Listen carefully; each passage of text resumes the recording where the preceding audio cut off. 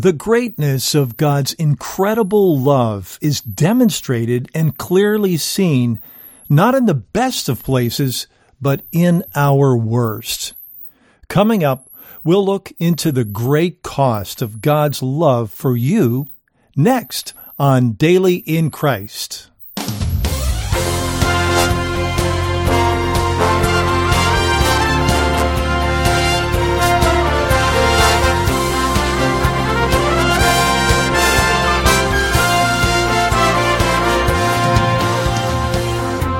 Welcome once again to the Daily in Christ podcast. I'm Mark Van Oos. We're taking a break in our current series to bring to you this week and next a special two-part message. In Ephesians chapter 2, verses 1 through 3, we read about the horrific, sinful condition of the entire human race, following Satan instead of God, and that we, in that condition, were by nature children of wrath, just as the others. It couldn't get any darker and more horrible than that. And then there's verse 4. But God, who is rich in mercy, because of His great love with which He loved us. Such amazing love, meeting and overcoming such terrible sin, and as Hebrews 12:3 tells us, such hostility from sinners against Himself. Now, this raises the all-important question, how great is this extent of such great love? We understand the value of something by the price that someone is willing to pay to purchase it. On Sunday, March 1st, 2020, I had the honor of preaching a message to my home congregation entitled, Such Costly Love. Now, this message plumbs the depths of the great extent of God's love by looking at what that love cost Him to save us and to make us His own children and rightful heirs. I would like to share the first part of this message in today's episode and then the second part in next week's episode. And now, part 1 of Such Costly Love. How many of you know that I'm a Christian broadcaster? I think a lot of you. And a lot of you might be familiar. I did that for 28 years on radio. I have a podcast. Anybody know what a podcast is? They're becoming very popular. I've been doing it for about 10 years. It's called the Daily in Christ podcast. Daily in Christ. And the website is easy, dailyInChrist.org. And the reason why I bring that up, God's called me, for whatever reason, to share the word through mass media. I don't know why, but I stopped questioning that a long time ago. When we think of the love of God, and the message today is such costly love. Let's pray. Father, there's a sense in me where words seem to fall far short of what we need to see. And Father, that's when I rest in the confidence of your word and the power of your word. Lord, I thank you that your word will not come back void. It will accomplish that for which it was sent. I thank you, Lord, for the power of the gospel. It is the power of God unto the salvation of everyone who believes, first for the Jew, then for the Gentile. For in the gospel the righteousness of God is revealed from faith to faith, as it is written, the just shall live by faith. Now, Lord, we are coming upon holy ground. Everything about you is holy. And Lord, help us to lay aside our own human notions of love. Because love, this culture talks and sings all about it, but most of the time it seems like they get it wrong. And Father, there is the dimension we're going to look at today, which is the cost of your love for us. Lord, may we see you and see your heart. In Jesus' name. Amen. You know, a lot of Christians talk about love and sing about love, but do we really know what love from God is all about? Do we understand the depths of His love? Do we understand the greatness and radical nature of His love? Do we understand how costly is His love? And today, my prayer is that you and I need this, will get a much clearer view of His great love. And we're going to do that by looking at the dimensions today of the sacrifice of His love. We all know that He sacrificed, that He gave all. But the Word unfolds that idea in a powerful way. We want to look at the sacrifice of the Savior Himself, the Lord Jesus Christ, who shed His blood and gave His life for us. About 6 weeks ago, when the Lord laid this message on my heart for you, originally it was called The Blood. And it was a study of what the blood means. Many Christians have some odd notions about the blood they really don't understand. You know, in the Old Testament, they had all these sacrifices. A lot. How many of you have seen an animal being slaughtered? I have. I watched a beef cow being slaughtered one time. I was shocked at how much blood there was. And in the Old Testament sacrifices, there were thousands that were slaughtered. Imagine all the blood. What is the reason for this? Why so much blood? Well, one reason we're told in Hebrews is that it wasn't enough. Because what was needed was not the blood of animals. What was needed was the blood of a Savior, of a Redeemer, the Lord Jesus Christ, of a Son, the Son of God. Let's look at Romans chapter 5, beginning in verse 6. I want you just to hear this with your heart. For when we, you and me, were still without strength, in due time Christ died for the ungodly. For scarcely for a righteous man will one die, yet perhaps for a good man someone would even dare to die. But God demonstrates His own love toward us in that while we were still sinners, Christ died for us. Much more then, having been justified by His blood, we shall be saved from wrath through Him. For if when we were enemies, we were reconciled to God through the death of His Son, much more, having been reconciled, we shall be saved by His life. And not only that, but we also rejoice in God through our Lord Jesus Christ, through whom we have now received the reconciliation. We're going to talk about the great demonstration of His love, because this passage talks about the love of God demonstrated. Many of us, I think every person in this room has heard someone say, "I love you," and they really didn't mean it. And it broke your heart. But when God says, "I love you," He means it forever. That's what demonstration is. It is what He does in love. The second thing is going to be the great cost of God's sacrificial love. But let's think about the demonstration of His love, because it says that, and if we could go back to verse 6, the previous slide, Sandy, that it was shown to the Christ dying for the ungodly. He didn't die for good people. He didn't die for people who had their act all together. He died for the ungodly. There's a fallacy in our thinking about, we tend to think that Christ died for poor sinners.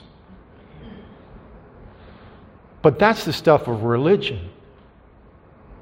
You see, that fallacy shows a problem in understanding about the real condition of the sinner. You could have a patient who's dealing with a headache all the time, and his wife keeps bothering him. Well, you go to the doctor. It's not like you to keep having headaches. Finally, he goes and he sees the doctor, and the doctor says, look, just as a precaution, we're going to order some tests. And those tests show that he has a tumor. And now the doctor's talking about radical surgery. He's talking about chemo. He's talking about radiation. You see, what this guy thought could be solved with pills, aspirin, was a much worse situation. The condition of the sinner is much worse. It's much more dire.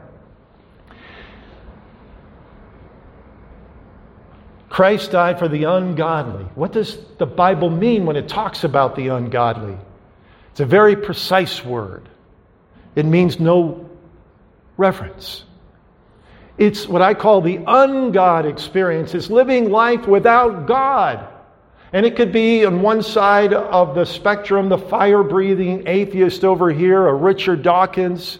And over here it might be a lot of people that are just like, well, maybe God exists, maybe He doesn't. Or they say silly things like, oh my God. I hear that and I literally will offer worship. Whenever I hear the name of our Lord being maligned, I raise my voice in worship for that person. I say, Lord, they don't know what they're doing. And I pray for them. And I lift up my voice in worship to you. That's ungodliness. It's not giving God the time of day, but the situation of the sinner is worse. It's rebellious. It's idolatrous. It's selfish.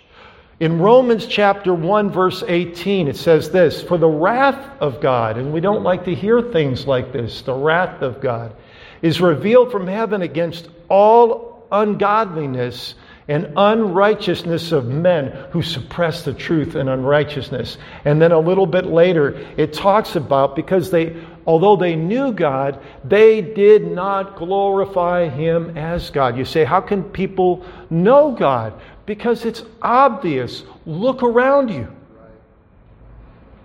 Right now, the world is dealing with a small little thing, a virus called coronavirus. And they're getting all frightened by it. Your bodies have an incredible system to fight. That system is a system of design. And there's no designer. The heavens declare the glory of God. Night after night, they pour forth speech. It says, because although they knew God, they did not glorify God, nor were thankful, but became futile in their thoughts, and their foolish hearts were darkened. Professing to be wise, they became fools and changed the glory of the incorruptible God into an image made like unto corruptible man and birds and four-footed and animals and creeping things. Therefore God gave them up to uncleanness in the lusts of their hearts, to dishonor the bodies among themselves. Now I want to stop because this is frightening. God gave them over. Do you know that you're alive today because God sustains you with life? But your natural condition is to die. We take away the life components from you, air, water, food, and you will die. God is the sustainer of life. This world will be swallowed up. As awful as the things are in this world, it would be much worse if God did not intervene. And so there is the providential, sustaining love of God that spares the sinner. And yet, here we see Him giving them over to a condition. The demonstration of the love of God is to sinners in this condition. In Ephesians chapter 2, beginning in verse 1, These 3 verses are so clear and so vivid about the condition of man. And you He made alive, speaking of believers, who were dead in trespasses and sins. Do you know the sinner's problem isn't that they're drowning, they're dead.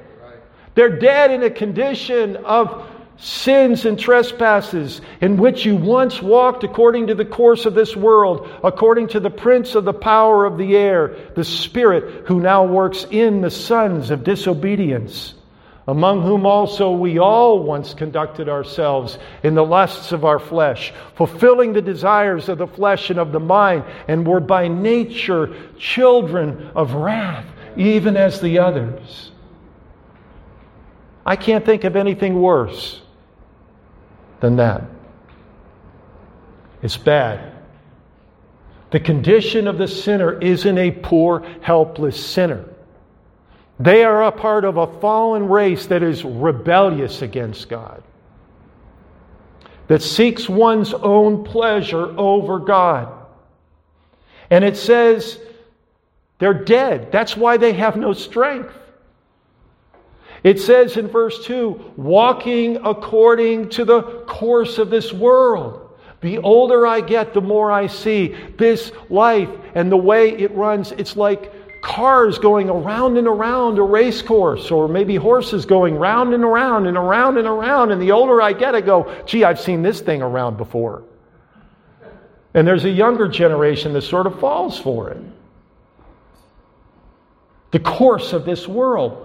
But the course of the world, and we're not talking about the sun and the trees and the land. We're talking about the world system. This system is driven by Satan. It says that he is the prince of the power of the air. He has authority. That authority fell to him when Adam fell. The prince of the power of the air, the spirit who now works in the sons of disobedience. These are dark words, but they're true words. When I share the gospel with someone, I am not trying necessarily to change their mind about something. Because changing their mind is not enough. Jesus came to a very moral, religious man, a Pharisee. John 3 tells us this. And he said, you must be born again. The condition of the sinner is so severe that the only answer is death and new life. And that is exactly what the Lord Jesus Christ. You see, when it said, when we were back in Romans chapter 5, without strength, it means that they are so consumed with sin, self, and Satan. They're inextricably bound to the devil. The whole condition of sinful man is so bad, so severe, so deplorable, that by their very nature, they are children of wrath. So what's the result of this? In Romans chapter 3, it says, there is none righteous, no, not one. No one understands. None seek after God. They have all turned aside. They have together become unprofitable. There is none who does good. No, not one. Their throat is an open sepulchre. With their tongues they have practiced deceit. The poison of asp is under their lips, whose mouth is full of cursing and bitterness. Their feet are swift to shed blood. Destruction and misery are in their ways, and the way of peace they have not known. There is no fear of God before their eyes. It sounds like today's newspaper. But that's the universal fallen condition of man. Whether it would be the Sunday school teacher or the serial murderer in prison. The condition is universal. And in Romans chapter 5, verse 8, it says, God demonstrates His love toward us in that while we were still that sinners, Christ died for us. So what is the significance of the sacrifice of His love? Well, one way that we understand that is by looking at the matter of the blood of Christ and His death that it accomplished. A couple of, again, weird things we tend to think about when it comes to the blood. People tend to think of the blood like a cleansing agent. It'll get out the worst stain. Let me ask you, what is the significance of your blood? What happens if you don't have your blood? You're dead. It says in Scripture, Leviticus chapter 17, verse 11, and in many places in the Bible, the life is in the blood. Another thing they say, there was a popular Christian song a few years ago called One Drop of Blood. And I remember a dear friend of mine who's very mutual friend of Chet and I, Gary Sutley, tore that to pieces. He said, no, one drop of blood is not enough. You can't die by bleeding one drop of blood. You see, what happened to the Lord Jesus Christ was He died of bleeding out, literally. He bled to death. His life flowed out of Him. So when we talk about the blood, we're talking about His life that is poured out for you. We're talking about death. That's the core essential idea. And this is sacrificial blood. This is Him doing this for me. Doing this for you. This is the demonstration of the love of God. This is the cost of this love. God didn't love you at your best. He loved you at your worst.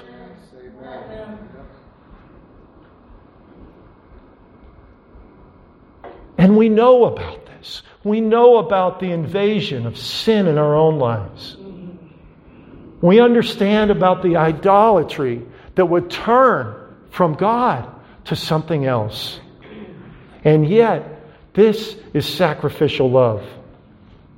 Jesus, in the book of Hebrews, is portrayed as a high priest of the new covenant.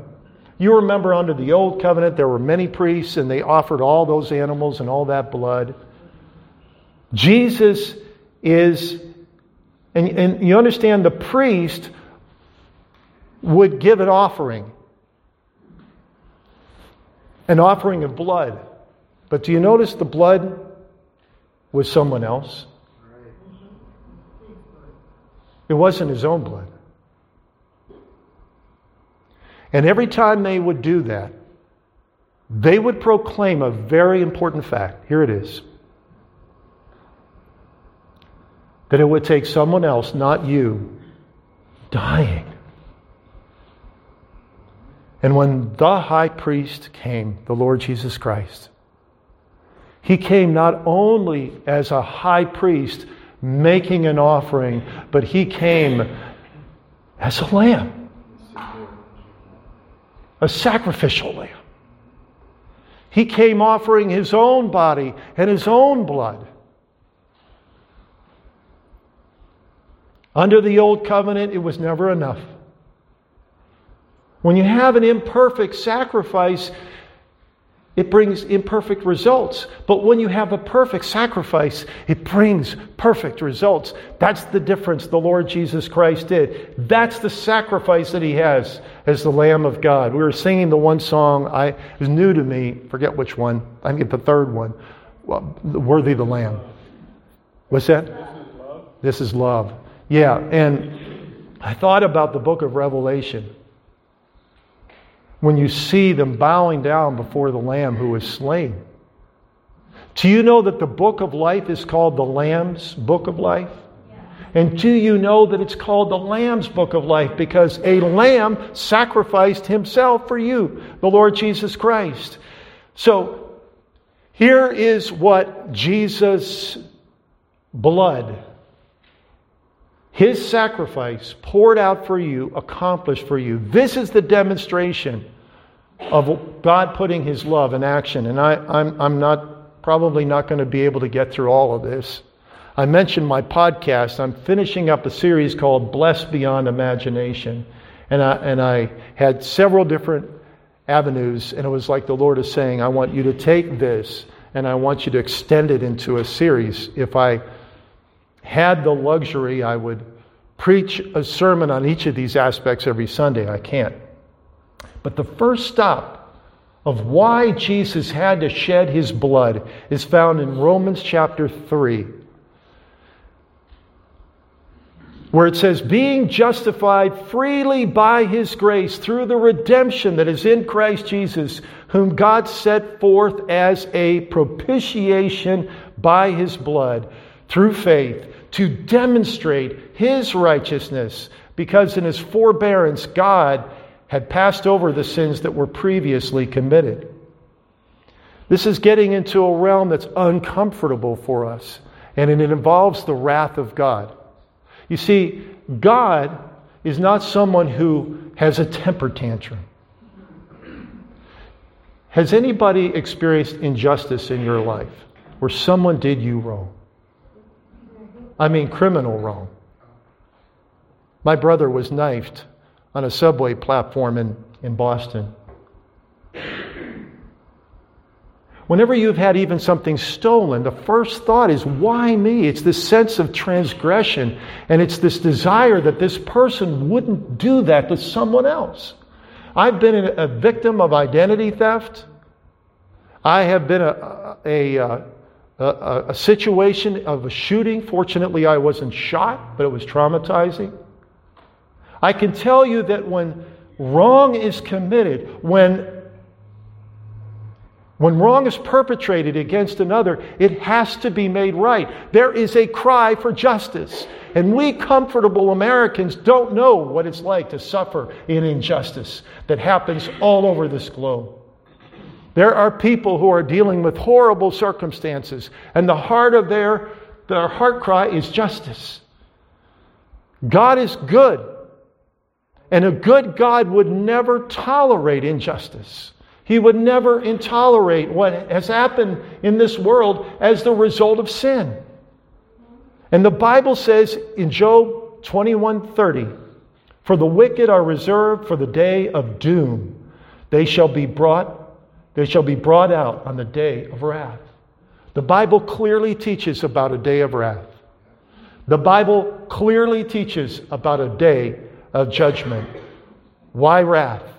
Well, we just read about it in Romans chapter 1. It says the wrath of God is revealed against the unrighteousness and ungodliness of men who suppress the truth in unrighteousness. Do you know that God would be totally fair if he executed justice and then left? Because if you want fair from God, you really don't want fair from God. I don't want fair from God. Because fair is justice for what I've done against him. But God, in the totality of his goodness, is loving. And love sees a situation and does everything it can to make that situation right. And it says here in Romans chapter 3 that God's justice, his wrath, is satisfied, is propitiated by Christ's blood. You have been listening to the first part of the message that I preached on March 1st, 2020, titled, Such Costly Love. Next week, we'll share the second half of this powerful message. I want to encourage you to take some time in the week ahead to prayerfully reflect on the incredible truths that we have shared today. Let the truth of God's Word and the depths of his love soak in. Allow God to speak to you and minister to you. Let's pray. Father, thank you so much for your infinite heart of love. And Father, we see through the Word, we see even through the experience of our own lives, that the extent of that love is not in loving friends, but loving enemies. Loving us and dying for us, not when we loved or even cared about you. Father, I pray that you will take this word that has been shared from the Bible today by the Holy Spirit and continue to bring enlightenment and understanding about you and your costly, amazing love. I thank you for doing that. In Jesus' name, amen. The Daily in Christ website is where you can find all of our podcasts. And we're celebrating. The Daily in Christ podcast turns 10 years old on July the 10th. I want to encourage you to stop by the website because not only will you find all of our podcasts, you will also find many helpful articles that I've written through the years to be able to encourage the body of Christ worldwide. And that's my heart. My heart is to bring this message of God's love and the power of the new covenant and the gospel of grace to the nations. Thank you for praying for us. And don't forget also that the Daily in Christ podcast is available on many podcasting platforms. So select your favorite podcasting platform, look it up, or encourage others to do the same so that you can enjoy this as the podcasts come out week by week. I'm Mark Van Oos, reminding you once again of what it says in Psalm 34, verse 8. Oh, taste and see that the Lord is good. Blessed is the man who trusts in him.